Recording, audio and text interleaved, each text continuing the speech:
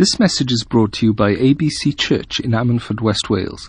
For more information, please visit our website at www.abclife.org.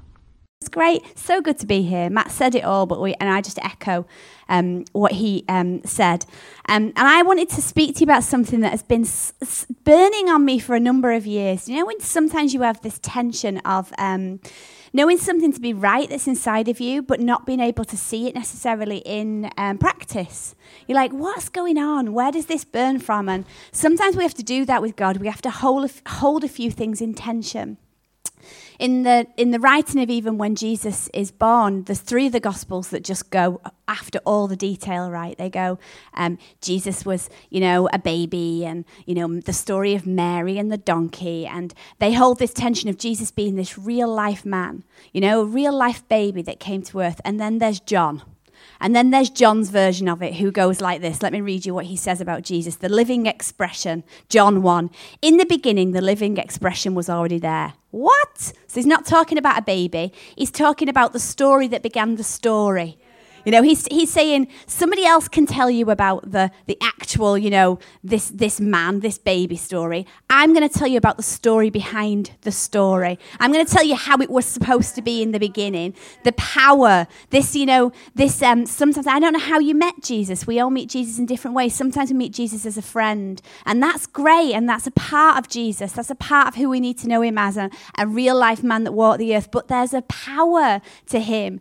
Also, there is something that's more mystical, something that's more like unimaginable, something that's unexplainable about him. And John's trying to bring to us this. He's trying to say this. He says, the expression was with God, yet fully God. They were together face to face in the very beginning. Father, Son, and Spirit were face to face. They lived life in community. They had things in common. They lived in unity. They were a whole and complete unit, and it was powerful, so amazing that it created the universe. So amazing was that union and that face-to-faceness, that wholeness, that completeness, that it brought about stars and galaxies. So amazing was that face-to-faceness that it breathed life into the earth itself. So amazing was that union and that face-to-faceness that it changed history forever. So amazing was that union that when Jesus then went back to the Father, it created an eternal life for human beings to be able to access as well. So whatever you believe of the man of God, of Jesus himself, whatever you believe of him, you must hold it in tension that he is also this unexplainable, all-powerful, face-to-face with the Father, living in community there as well. I don't know where you sit on that, but I just find that mind-blowing. And I actually believe that's a picture of how humanity should live. And I'm here to urge you with a few things this morning. I'm here to... Oh, it's suddenly gone off. It does that sometimes. Excuse me a moment. So I can find it. I'm here to urge you this. Paul says in Ephesians 4, as a prisoner of the Lord, I plead with you to walk holy in a way that is suitable to your high rank given to you in your divine.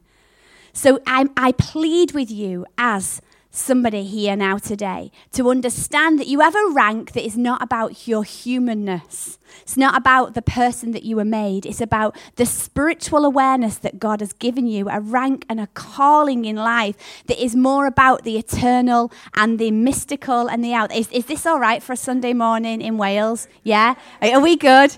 Are we good? Because, sometimes we can get so bogged down in the everyday and we see Jesus and we want Jesus to be in the darkest places of our life, and yet it sometimes makes us shrink back into this place where we look at it in a human way, and God's saying to us, no, there's a rank and there's a calling on your life that's far more powerful to access this thing that created the earth. And when we can be a people of God that understand who we are in him, and we understand our rank, and also we understand other people's rank, we can live face to face, things in common, and we can have unity together.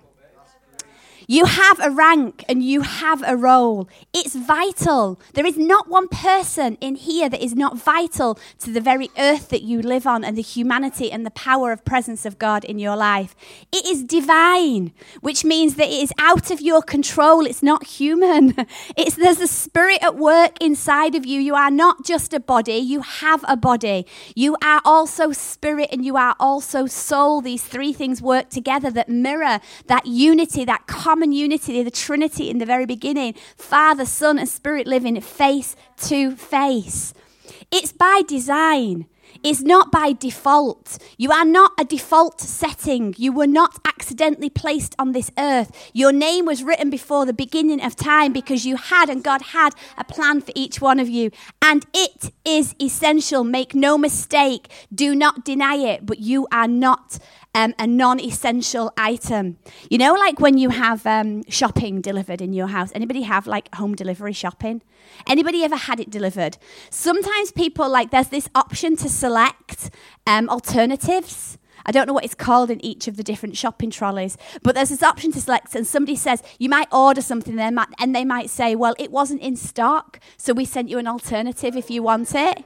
You're not an alternative. You are on the original shopping list. You're on God's original shopping list. Like, you're not like an add-on to your life or to your family. He didn't get it in mistake. It wasn't a mix-up, a heavenly mix-up where you ended up in the shopping trolley of your life or the shopping trolley of your family or your workplace or whoever it is. You are essential. It is essential. Your rank and your calling in life is essential. Let me tell you a story about a lady in our church. Well, actually, our old church now, not our new church, our old church.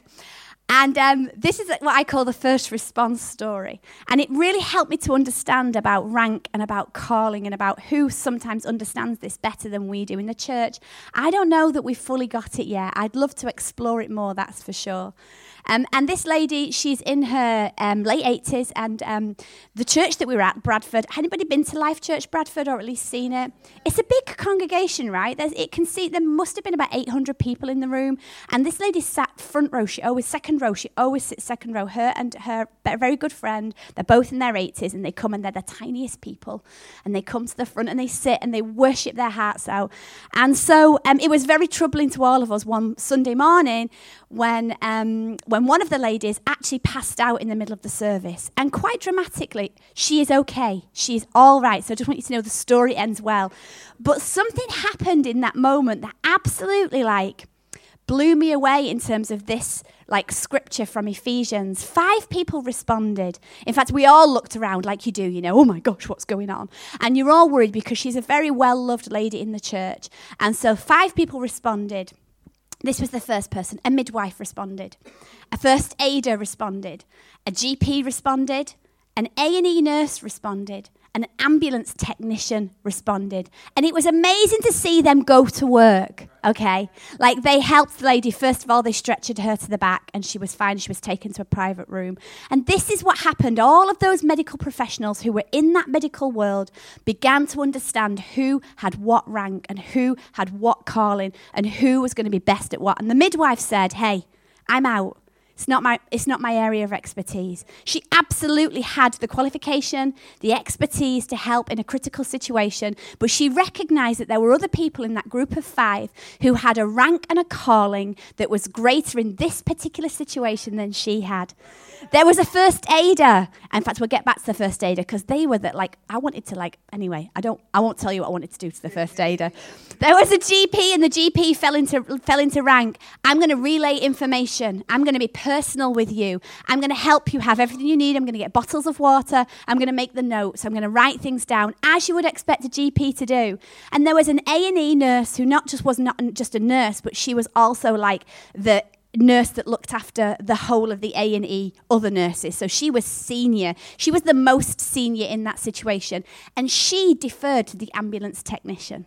She said, you check the vital signs, the vital statistics. You tell me the nature of the patient. You tell me what's going on. And it was a beautiful picture of how a collective of people that understood their area, their field, their rank, their calling, and they helped each other. And the only person who actually wasn't a medical person, the first aider, was the one that kept getting in the way. And I was like watching it play out, go, how interesting. The rest of you understand. But for some reason, hey, listen, first aid's amazing. I don't want to qualify that, don't get me wrong. But what I'm trying to explain to you is because they were the only one not medically trained, not understanding their rank and their calling, but they were on duty. So they were like, I'm on duty. I've got to. I should be filling in a form. It's my job. I need to get an accident and emergency form filled out. I should be calling the ambulance. And we're all going, there's an A&E nurse. There's an ambulance technician. There's a GP. There's a midwife. Just sit and pray or enjoy what, and find out what you're doing later. But it was the understanding of that coming together. The four of them had something in common and they will bring it to unity. The first aider thought that they had something in common, but they thought that they knew better. And it created tension. And I think as believers, if we can understand our call and our rank, we can live with things in common, which is the faith. We don't have to be the same, and we don't have to think the same, but we do have to love the same, and we do have to respond the same. In Genesis 1, it says this, because this is where it gets personal. I'm going to talk about men and women. Okay, but I need you to know, I am very much pro equity and equal rights, but I'm not a feminist. So I'm just going to be up there and out there with you on that straight away. But I am a peopleist. I'm for people. I do understand that there's times when we have to take an area of society that has been marginalised and we have to bring it into common and into unity. So there's times that as people, we do have to focus our attention on things that have gone wrong and help to put it right. That's where I believe. But God created mankind. Listen to this. This is crucial for us to understand as men and women, our rank and our calling, our thing in common, and how to bring unity. God created mankind in his own image. In the image of God, he created them. Male and female, he created them. And that's in Genesis 1. Let me read you this from a quote by a lady called Danielle Strickland. The relationship that God established before the fall was non-hierarchical, which means there was nobody, not one of us, man or woman, that was above another. We were equal. We shared things in common and we had unity. We were complementary. We were made to be equal. Let me teach you a little bit more. This is like a man. Listen, it took me ages to get my head around this, so I'm really, really happy to send you this quote afterwards. We're going to move on to another quote now.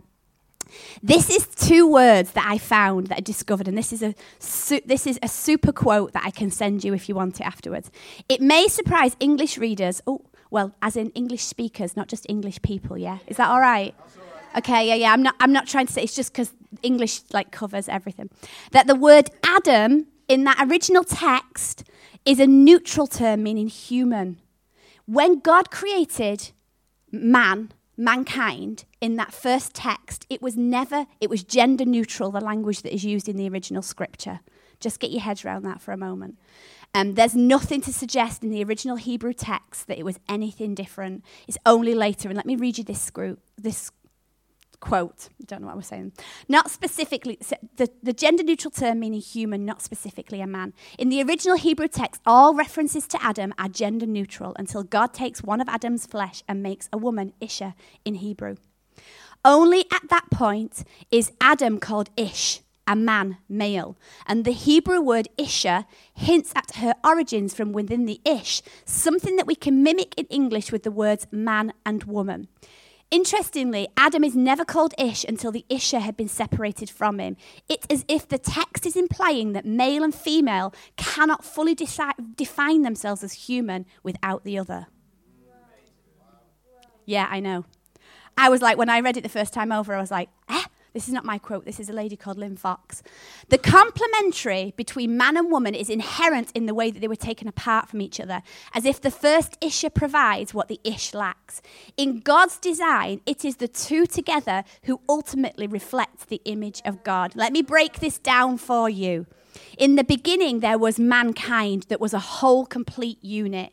And God recognized for it to be even more complete that it had to separate out the uniqueness for it to be a complementary, in common, and in unity. There were two things. So when he talks about it's not good for man to be on his own, in that language is still saying that mankind was never meant to do life in as one individual, as a whole, complete unit, but to separate that off, as God did in God Father, God Son, and God Spirit. The three were separate, but one whole altogether as well.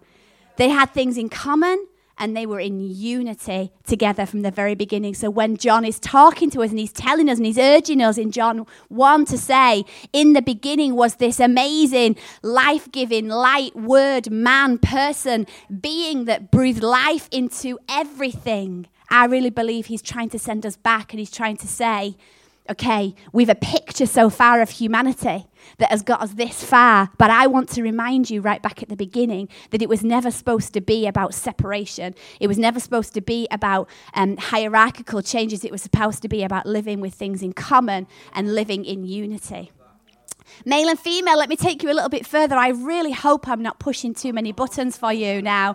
I really hope I'm encouraging you, because you know when you know something, it's got you this far, and you didn't know what you didn't know before. I feel like this, and there's a time and a season now where there's young women coming through who do not know, who know deep inside this is the truth. There's women in this room, you know this is a truth, but you've never had language to express this before.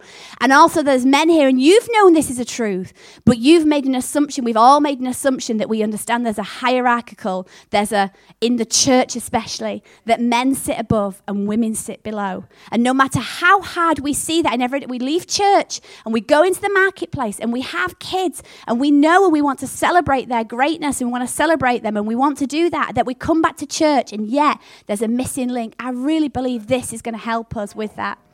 Male and female, then, they are complementary. They're supposed to be complementary to each other, not just in marriage, but in life. These scriptures are not just about married people. When God puts something at the beginning of the Bible, it's not just to do with one kind of interpersonal relationship. It's to do with mankind in general. They're co-stewards. We're supposed to co-steward the earth. And in actual fact, I think that the language that we have learned over the years means that women have stepped back. You have the responsibility to enter into your rank and your calling. But it is a crowded bus as well, and some men need to be able to actually create space. I don't know about you, but when I watch a train go by or when I watch a full bus go by, the last thing I want to do is to elbow into that busy full bus. Anybody else feel the same? I want somebody to make space for me to get on. I want somebody to step out of the way and say, hey, let's move down so that person can get on. And when one kind of person has occupied a space for so long, we have to, as the church, change that and be able to make space for people to think differently, because what we knew got us this far, but what we now know needs to take us even further. Both are made in his name.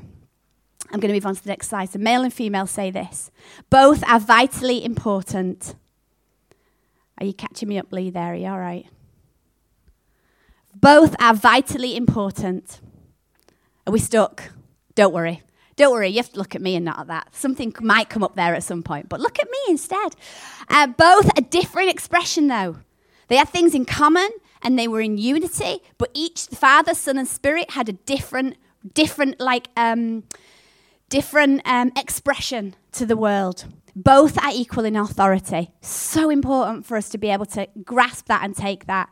In Genesis 2, then, it says this. Let's move the scripture on. The Lord said, it's not good for the man to be alone. I will make a helper suitable for him. Hey, how many of you have heard that scripture before? Many of you maybe not brought in church haven't. Thank God you haven't heard that, because it has been the undoing, I believe, of many relationships within the church for too many years, because these words do not mean what we think they mean in the way that they are. Helper that is suitable for him. There's been a detour because our contemporary language does not fit the original meaning. Suitable helper. Can I break it down for you? Is that all right? Yeah, good. Help. Yeah, there's Caris. Where is she? She's up there somewhere. And I don't know this lady, but these were lovely photos. I nicked them off your Instagram. Okay, let's look at the word help or helper. Help can refer to a simple, modest act, which is maybe how you've placed yourself, or maybe men in the room. You've read that scripture and you've assumed that that's what a woman's role is. Because, hey, listen, that word means something different to us than the original text, so I can understand why. I believed that as well. But the Genesis context refers to something more vital and something more significant. I asked a group of teenage girls what they thought the word helper meant, and it was heartbreaking because this is what they came back with. But what's even more heartbreaking was I agreed because I'd believed that as well. And what was even more heartbreaking is that most of the women that I have ever met that grew up in church believed this too. An assistant, that the word helper means assistant. It might mean supporter or behind the scenes. What else? What else do you think it might mean, the word helper? Participate. What does it conjure up to you? Somebody who supports. What else might it mean? Like a maid, like a servant, helper. Oh, I know. That word, like even though you don't want to believe that, when you read that word in our contemporary language, that's what we believe. Somewhere in our psyche, that's what we believe. And that's why it's really hard. And that's why inside there's so many women and so many young girls who know that that's not what they are or what they're called to do. But this word keeps saying, yeah, but I'm a helper. Yeah, but the God says I'm a helper. And then in churches, we have taught ourselves, maybe not verbally, but our non-verbal communication, which is like 90% or something of who we are, we can non-verbally communicate. It says helpmate, it says maid, it says second, it says sidekick, it says co-worker. That's what our contemporary language is, but that was never the meaning of the writer. This is what the word means. In Hebrew, the word for helper used in Genesis 2 is the word Ezer. And Ezer is always and only used in the context of this: vitally important, powerful acts of rescue and support. I mean, how did we get helper from that word? It's like bonkers. So the word means this: vitally important, powerful acts of rescue and support. Let me tell you a little bit more about helper. There's only 21 uses of it in the whole Bible, but it was a commonly used word of the time. 2 refer to Eve, which is woman. 3 stay unnamed, so we don't know what that is.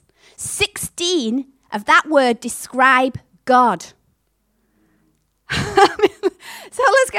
21 uses, 2 refer to Eve, 3 stay unnamed, 16 describe God. The same word that is used to describe God describes woman. I'm like, come on, the girls. You know, you feel this and like, listen. That's why women tend to rise up like that, like girl power, because they know it's on the inside, but they've just never been taught it from the Word of God. So they don't know how to use it in common and in unity. And what we see is an uprising of women that are desperate to make their mark and desperate to see their power exposed and welcomed. But they do it in a way that's difficult, and do it in a way that pushes us separate. And God wants us to be in common and in unity as the Trinity was. Let me go back to Lynn Fox because she's ace on this topic. Nowhere in the Bible does he even suggest that helper only applies to those needing guidance. Whether wives, trainees, or small children, quite the contrary. When God says helper, he refers to someone with great skill like himself. Girls, you should be walking with your shoulders back right now. I didn't put it in here actually, but interestingly, so woman suitable helper means powerful source of strength. Do you know how interesting this is? Is that actually the word for man, some of the root words for man, actually mean powerful source of strength. So woman means powerful source of strength to be able to bring help and aid and refuge. Powerful strength from man means to be able to bring protection, fathering, strength, work. 2 very different expressions, but 2 very similar things that are in common, and they bring us unity. Genesis 1 tells us this, that this is another quote for you. If you're not even believing me, you've got to believe other people because they've done the research too. It tells us that both men and women were given the same authority and had the same status at creation. No one man or woman was given authority over another person. There is no hint of any gender hierarchy or difference in status among humankind, but before sin entered the world. Suitable helper, it gets even better. Can I tell you where we've all gone wrong as well? Even me. Is that all right? I'm not telling you off, though. Are you all right? Yeah. Keep going. Okay, suitable helper. I know that face. Do you know that face? Is she? Oh, look. The word suitable. I mean, what does it conjure up in your mind? What does suitable mean to you? Appropriate. Yeah, suitable. Okay. Yeah. What else do you think it means? Pardon? Competent. Yeah. Suitable. Yeah. Suitable for the job. Suitable for the role. Any other? Acceptable. I know, right? Oh my God! Like, we've been believing for years that women are acceptable sidekicks, suitable co-workers, helpful maids, all of this stuff. Whether we've said that out loud, our English language has given us an impression that we have adopted in a culture that has basically underpinned our cultures in churches for far too long. And I really hope that I can be here to tell you, to call on you for your rank and your calling, for you to understand and for you to waymake for other people as well. Suitable means this. Because it doesn't mean, guess what? It doesn't mean those things. The original word means this. It means an equal match. As in, suited and able. I have good ability to sit with you. It also means like a sparring partner. And how do sparring partners work? Face to face. Have you ever done sparring? Joust like that, the little knife thing? What are they called? Sword. You know what I mean? Fencing, thank you, I can remember the word, fencing. And you fence and you spar and you're like your box sparring, and you always have somebody that's either slightly better than you or can help you. The point is, it's a back and forth and it's a shared experience. It also means, suitable means to be face to face. Lynn Fox goes on further in her quotes and she says, here's where suitable comes in. This word actually means opposite, not opposite as in adversarial, but opposite in the British sense, standing face to face, positioned across from someone so that we're able to see them, so that we can be aware of them as aware as God is of us. When you face somebody and you look them in the eye, it is very difficult to be adversarial. It is very difficult to be separated. It is very difficult to break unity. It's very difficult to not be kind and towards them and to see them face to face. When you can see the face to face, language is developed face to face. Discussions happen face to face. Life happens face to face. In Christ, in Galatians, it says this: there is neither Jew nor Gentile, neither slave nor free, nor there is male or female, because we are all one in Christ. So the goal is this, to function as a complete unit. Our goal as believers is to emulate as much as possible Jesus. And not just the man of Jesus, which is what I started with, but the all-powerful, like Jesus that is part of the three face-to-face that have that humanity, but also the power, that power that breathed all life in. We need to be complementary. We need to be not in competition. So we're to spar, but not because I want to win or you want to win, but we spar because I want you to win and you want me to win. Not in factions, not separating off into small groups that try and overturn power on somebody else, a small group of women who try and gain power, or a smaller group of men that try and resist and retain power. Embracing uniqueness and celebrating differences. This is how it works in a complementary way. We face one another. Can I get somebody up to do this? Yeah, come on, we'll have a guy as well. Come on, we'll have a guy. Come on. So you're going to stand side to side, and then we're going to face one another. And you're going to co-labor together. You don't have to do anything, you just have to stand there using your strength.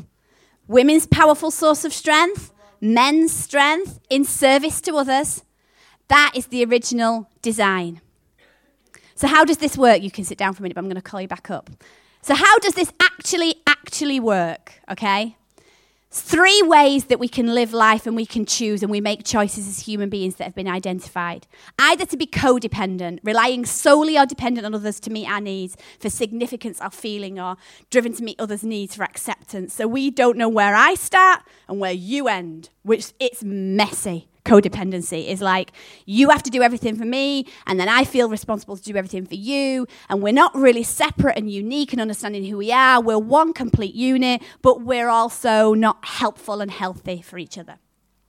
Independent, which is currently where I think we find ourselves in this journey, this tussle, this argument, this situation that we find ourselves in, men and women trying to live independent. If one thing or person is independent of another, they're separate, not connected. So the first one is not affected or influenced by the second. I'm going to do my thing over here, and you're going to do your thing over there, because it's way too complicated and messy for us to meet in the middle.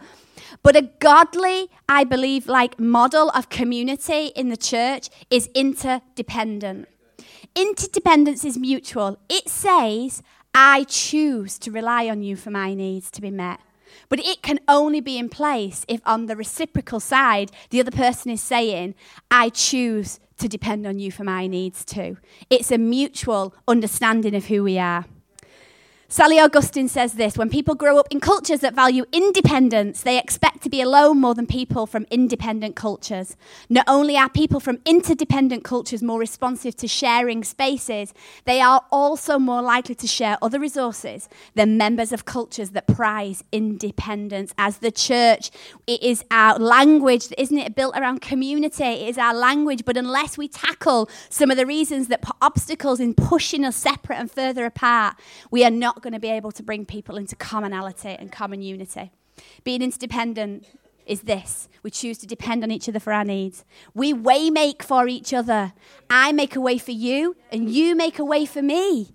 It's a shared experience. We proactively look for opportunities to remove obstacles and make for unity. We recognize our first and others' rank and calling, and we allow space for that. We don't act like the first aider who thinks they know everything in a situation. We find out what the expertise is, where somebody is ranked, what they're good at, what they know, what their expertise is, what their knowledge is, and we share that wisdom in a way. So if somebody is gifted in leadership, we defer to their leadership. If somebody is gifted in administration, we defer to them for administration. If somebody is gifted in sharing the word of God, we defer to them for that. It's an understanding. It's a shared thing. We celebrate uniqueness. Jesus, the man of the hour, he did this. He totally rewrote cultural laws all the time. You look at the Bible and people say, yeah, but the church has got it wrong. I'm like, yeah, absolutely the church has got it wrong. The people of God have got it wrong. They have not lived with Jesus in mind. They didn't have that. They had rules and regulations and they broke them, and God gave them more things, and he gave them the 10 Commandments, which was the perfect picture of unity. If you look at them, we look at them as rules, but God says these first 5 that are about me and you, and if you get them right, the next 5 are about you and other people. And then if you get them right, that's harmony. The 10 Commandments, if you read them, they're the most perfect, utopious life you could have. They were not supposed to be that, but humanity got it wrong, and Jesus came again. And he showed no hierarchy over men and women. You must read this for yourselves because it's so important that you understand this. He broke every cultural law. He rewrote them on the spot to embrace and liberate women and men and those that have been trapped in slavery. He broke them to liberate women, and he taught and included men and women in mission, not just men. Now, I've had it said to me, so why did Jesus choose 12 disciples that were all men? As if women were not that, if women are as important. And I said, well, if you go on that basis, you all have to be Jewish as well, because they were all Jewish men. So how far are we going that? In actual fact, Jesus needed those men to speak into the time that they were in, but alongside that, because they were speaking to the Jewish people, because his time had not come to spread out to that. And when he began to go into the other places, he began to enlist the help of all kinds of people from all different walks of life. Read it. Read the life of Jesus. Do not just let a preacher on a Sunday tell you about the life of Jesus. Read about him. There's never been a time more able to access documents and writings and understandings of who this man is that is the basis of our faith. If we assume that Jesus did not see women as co-laborers, then at some point we should assume that the Holy Spirit gives lesser gifts to women and to non-Jews as well. And whether we like it or not, sometimes, again, our English language allows us to put filters that makes, because things are too complicated and too difficult to talk about. Ephesians says this: you were all called to travel on the same road and in the same direction, to stay together both outwardly and inwardly. You have one master, one faith, one baptism, one God and Father of all, who rules over all and works through all and is present in all. And everything you are and think and do is permeated with oneness. I suppose what I would want to leave you with this morning is a challenge for you to explore. Where have you allowed that in your own life? And where have you allowed that in the lives of others, in your children, in your relationships at work, in your peer relationships? Because this is what it should look like. Can I have my 2 volunteers back? Is that all right? Come on. You can play. I have my 2 volunteers here. See, this is what we think it should look like, and this is often what we do, so stand facing there. This is what we think it looks like, is that I am a complete unit, and I am who, and we talk about purpose, don't we, and destiny, and you're this individual, and we're going to celebrate you. And in actual fact, there's a massive wave in terms of parenting, of actually celebrating this uniqueness and oneness. You can be whatever you want to be. You can go wherever you want to go. You can live whatever life you want to live. You can just reach for your dreams. All this language that is permeating our culture. And although I love and celebrate the fact that we are empowering our young people and our children to behave like that's not actually what Jesus says in his word. He says the goal is to become more like Christ. The goal is to reflect Father God to the world, and not because God is obsessed with himself, but because he knows that is the only way that he will bring us to things in common and in unity. When we reflect Father God in his pureness, in his goodness, in his love, in his affection, in his wisdom, in his that all-powerful that sometimes we don't know how to access. It looks differently like this when you live in unity, you see. We're supposed to stand face to face. And like sparring. And we're supposed to bring our strength in service. If you move it on to Ephesians, anybody heard that text where it talks about submitting to one another? Husbands, lay down your lives as Christ laid down his life for the church. Wives, you must submit to your husbands. Again, the root language, I haven't got time to go. It's a whole other preach in itself, but it means this, to lay. For the women, it actually means to put down your weapons. Submit. Yeah, put girls, put the gun down. Okay? You've got powerful words. You've got powers of manipulation. You've got powers to overcome, get your own way if you want it. You've got powers that be. And men, you can be a bit of a bully. You can overbear things with your strength. You can intimidate other people. But this is the image that God's creating. If we live face to face and we bring in our strength in service and we both take the posture of submission, which is how God intended it. So men to lay their life down for their wives. Again, let's not think about this in relationship of just husbands and wives now. This is man and woman working together. Could you kneel for me? Is that all right? But face Caris. Okay? Man, you laid down your life for the women around you because that's what Christ did for the church. And in his headship, he became a servant to all. So his headship wasn't about bringing rules and regulations. His headship was about serving and about laying his life down so he would waymake. He would waymake for the people around him. And then women, you're supposed to submit the same posture, to put down your weapons. Put down your weapons and bring your strength in service to others. So your words that are powerful, they bring change. Your approach to life, that is the ability to read into situations like nobody else can. Your coaching abilities that make things better, to waymake for each other. So when we have these things in common and when we are in unity and the church is able to exhibit this behavior, the people of God exhibit this behavior, this will be something our country and our nation has never seen before. That there is not separated factions, but there is people of God that have things in common and that they have things in unity. Thank you so much.